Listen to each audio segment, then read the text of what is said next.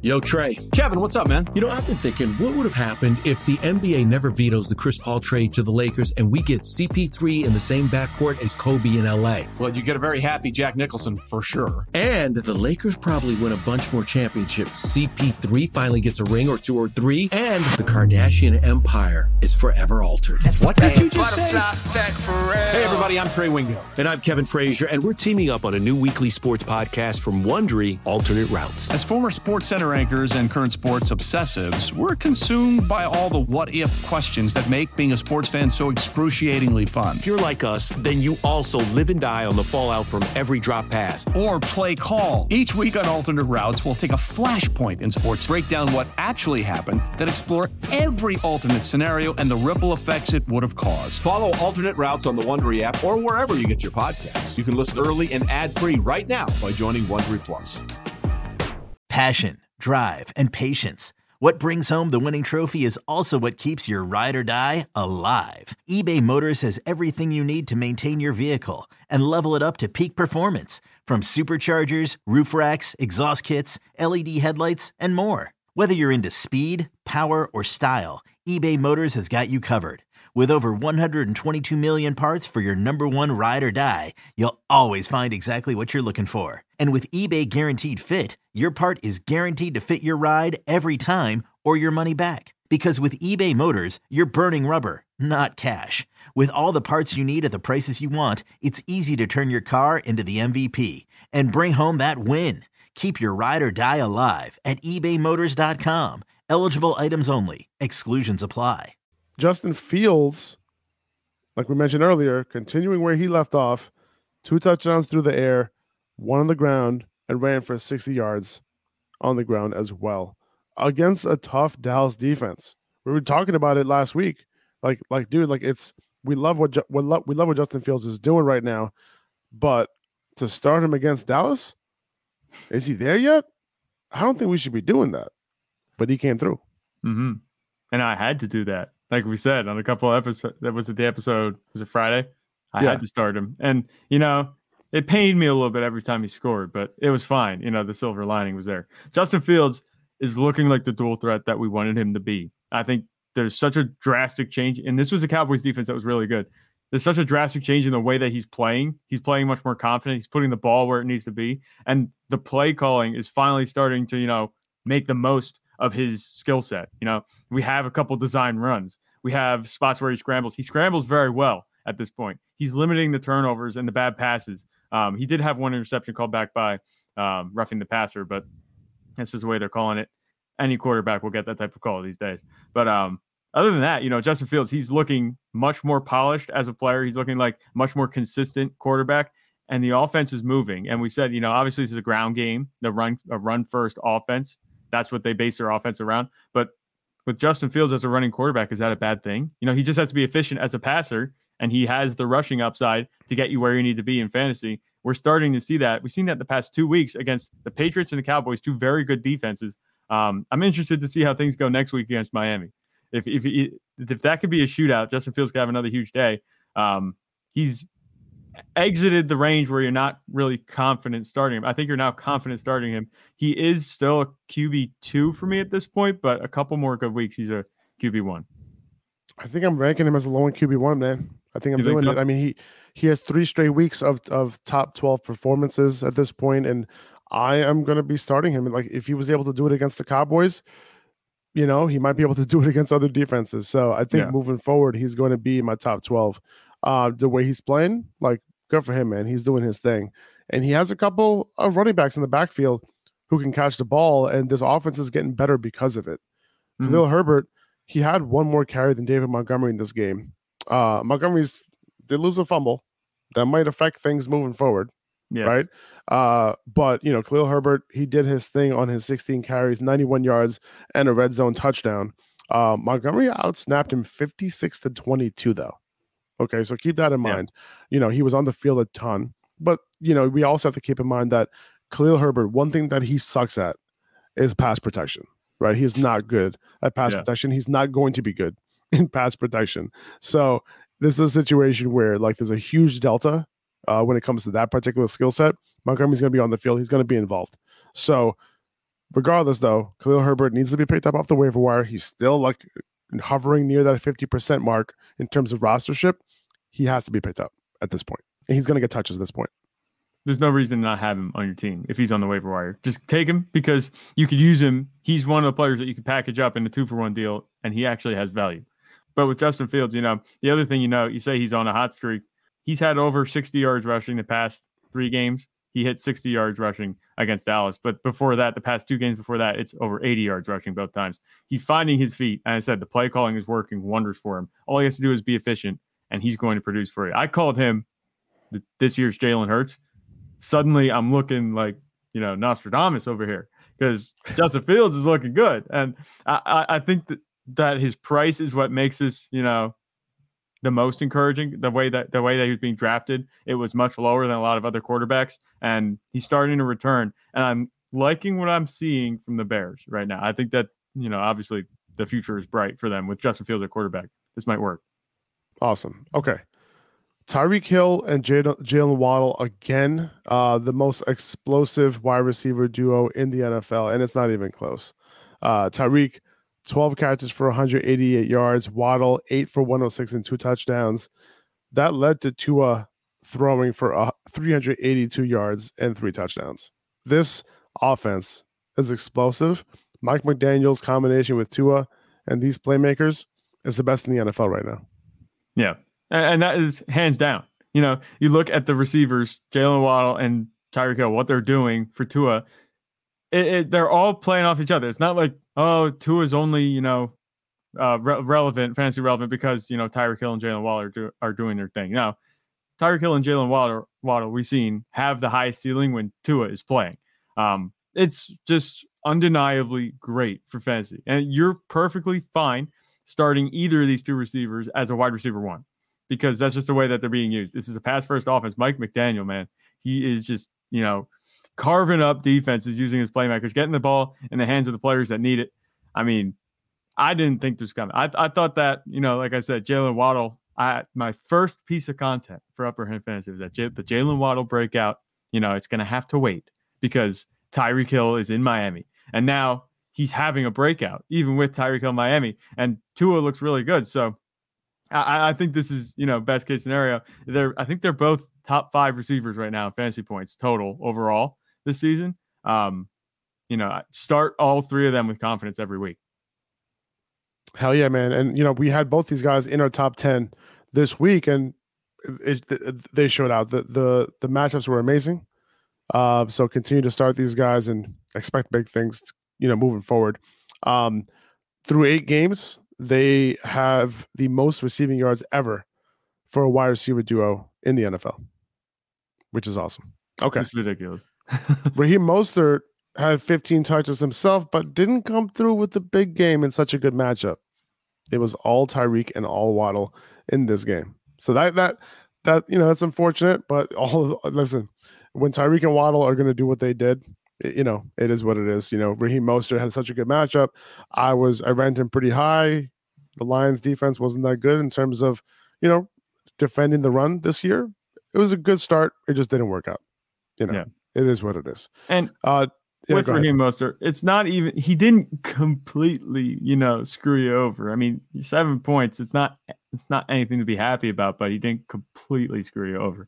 But that's kind of what you're getting when you have an offense that has Tyreek Hill and Jalen Waddle, and it's going to be pass first. This is the type of week. I expect to see this type of week more often than not, where just Tyreek Hill and Jalen Waddle go crazy, and Raheem Mostert's, just he's the running back. That's what he does.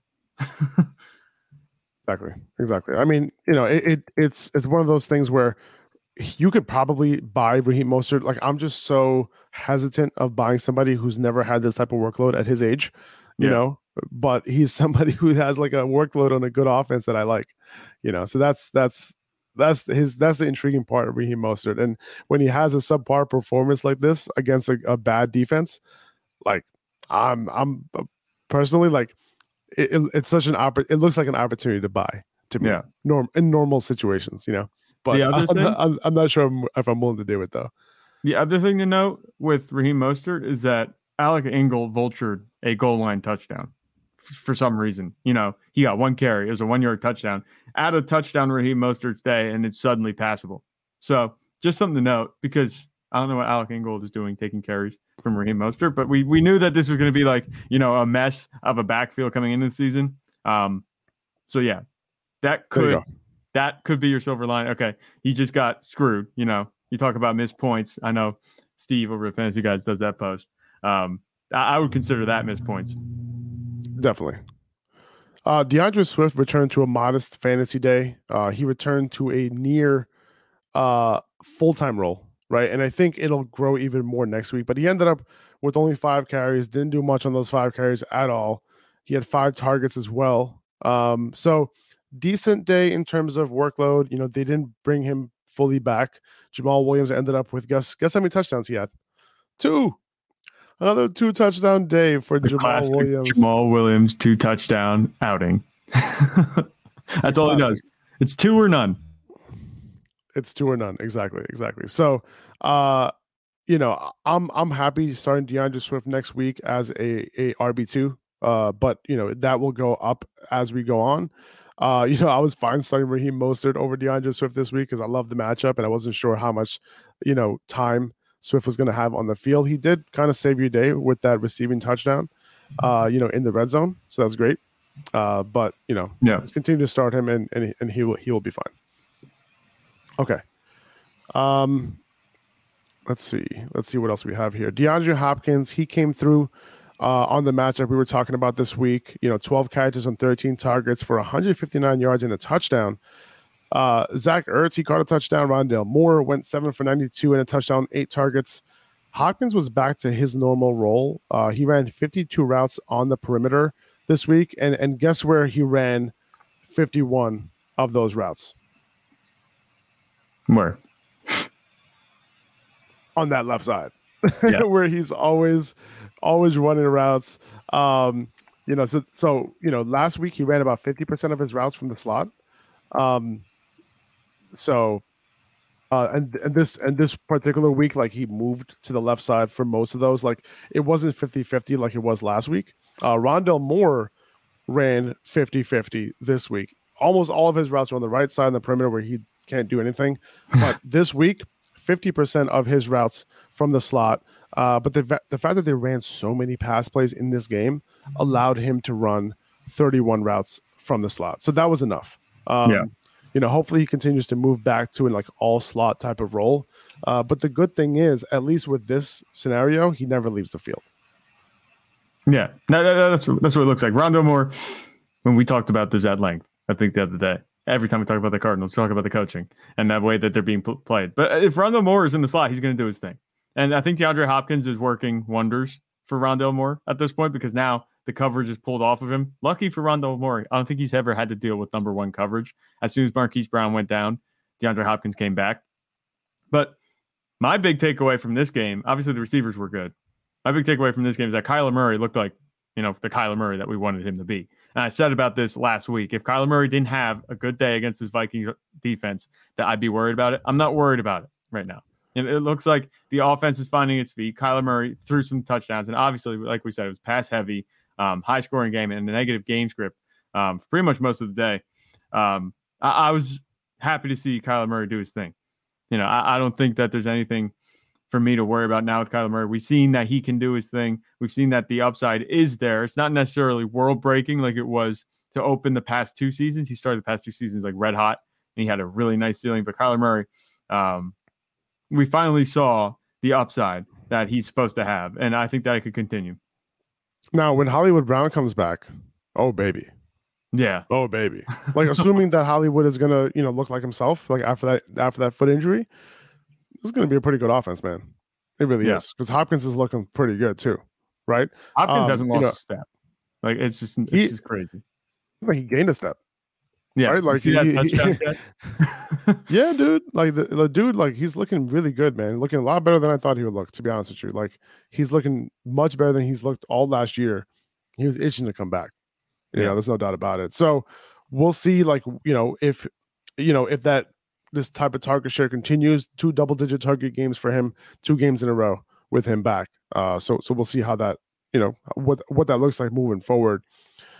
Like, I don't know. Like, I wanted to sell DeAndre Hopkins, but after 2 straight games of him getting some serious, the thing is, like, his matchup was too good this week. And, we were kind of expecting this to happen. Is this a situation where it drops off or does it continue? You know what? Like, I think I might hold him at this point. He's just looked really, really good. So, I that's think how I'm dealing with it. I think your best bet, you're not going to be able to buy him because everyone's like, man, he came back. You can't buy him. This is the savior of some people's fantasy seasons. They might have had him riding the IR the whole season, and now he's on their roster. Maybe they had him on their bench the whole season, and he's come back and he's done this. He's maybe won them 2 weeks in a row. You're not going to be able to buy him from those owners. But if you have him already, you could hold, or if you're not too attached to him, you could sell him for I think a huge haul. His value is as high as it's going to be, I think, this season. I think it's going to be hard to follow up 33-point performance against Minnesota in Seattle in week 9 because, Seattle's defense tougher matchup for sure. Seattle's defense suddenly looks a little bit better. And with Hollywood Brown coming back, that could be on the horizon a couple weeks out. I think that this is as high as his value is going to be. And you could get a really nice haul for him back because he looks like he's a fantasy wide receiver 1, when he plays. He's averaging 27 points a game. Yeah. Let Tend Dental make your dream smile a reality. We offer a variety of top-rated treatments, including Invisalign aligners. And for a limited time, Tend is offering $750 off orthodontic treatments. Offer valid through January 31st, so don't wait. Visit hellotend.com/sale. That's hellotend.com/sale. And book your free consult today. Alvin Kamara, he himself had a 3-touchdown game, another hat trick. Absolutely killed it, man. In addition to his 18 carries, he caught 9 of 10 targets. Yeah. Right, that's now 4 straight games with at least 6 catches. So he had 6 catches, 7 catches, 9 catches for Kamara over the last 4. And over the past 4 weeks, he's been the overall RB1. So it's a good thing we told you guys to buy Kamara after his slow start to the season, right? Mm-hmm. Over the first couple of weeks, didn't look great. He looked fine to me, in terms of himself.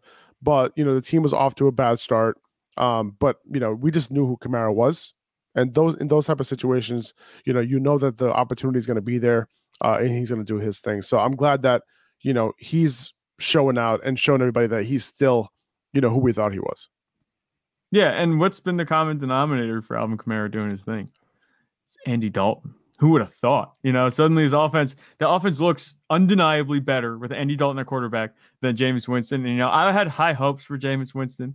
I was hoping that he'd be able to look back and do his thing. He'd look like he was before he got injured last season, but that hasn't been the case. And it looks like Dennis Allen made the right choice by putting Andy Dalton in at quarterback and letting him stay because the Saints offense, suddenly is unstoppable and their defense looked good yesterday. And, the conversation will probably get to Devontae Adams and, the Raiders offense in a minute, but the Saints offense looks really good. It's now running through Alvin Kamara again. And that's only good news for him. Alvin Kamara should be back.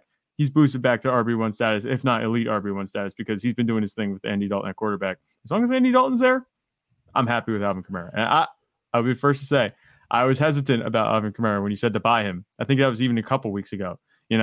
I was hesitant. I was like, maybe the offense seems to have changed. It's not necessarily what it was before. It looks like I'm going to have to, eat my humble pie on that one. Yeah, that's why I brought it up. AJ Brown, yet another 3 touchdowns for him on Sunday. Great matchup. And he came through in 1 year week. 6 for 156 yards and 3 touchdowns. This was coming. There was going to be a positive touchdown regression coming for him. And we talked about buying him low too, because he was available. People were selling him, right? He wasn't viewed as this wide receiver 1. But now, after this 3 touchdown performance on a points per game basis, he's wide receiver 6 this season. So he is a wide receiver 1. And, this is one of the great calls. I love this situation because he came to this team. A lot of people didn't think he could get it done with Jalen Hurts, number 1. That Jalen Hurts wasn't going to get him the ball, feed him the ball. They thought it was going to be a very wide open target distribution. There's too many mouths to feed. No. AJ Brown's that dude, and he's getting it done for you. Yeah. Love what I saw from AJ Brown yesterday and the Eagles offense in general. This could have been a much bigger day if the Steelers weren't bad. You know what I'm saying? He had 3 touchdowns in the first half. They went up. There was no need to throw the ball then. They didn't have to throw to A.J. Brown. They could rest their starters. Obviously, Jalen Hurts played through most of the game. Jalen Hurts had a really good day too. But A.J. Brown finally, like we said about that positive touchdown regression coming, his career touchdown percent of 13, he's at 6% this season. That's gone up at this point. A.J. Brown is a big play waiting to happen. It hasn't happened, for a couple weeks in a row. And at that point, he's on the verge of it. You just have to wait for it to come, and it happened. So I think that we're going to continue to see more production like this from A.J. Brown, more production that is much better than it is, what we've seen in the past couple of weeks where it's worse. I think that this was a great matchup, and A.J. Brown did exactly what he was supposed to do against them. We're not surprised by this, and it's just great to see A.J. Brown's going to be able to do it against any defense. But, this one I think was pretty easy to see coming. Derrick Henry ran the ball 32 times against the Texans for 219 yards and 2 touchdowns. We kind of saw this coming, right? Like everybody did, right? The Texans were absolutely atrocious against the run game, right? And like this was a perfect storm right here. Derrick Henry was like, oh, okay, you guys think against the run. Well, it just so happens that I get 20 to 25 carries when that happens, and he ended up with 32 for 200 plus yards, and he absolutely destroyed them. And the Titans won the game. I was going to talk about Willis real quick. 5 carries, 10 pass attempts. Not game, good. the Titans were not going to let him pass the ball just yet.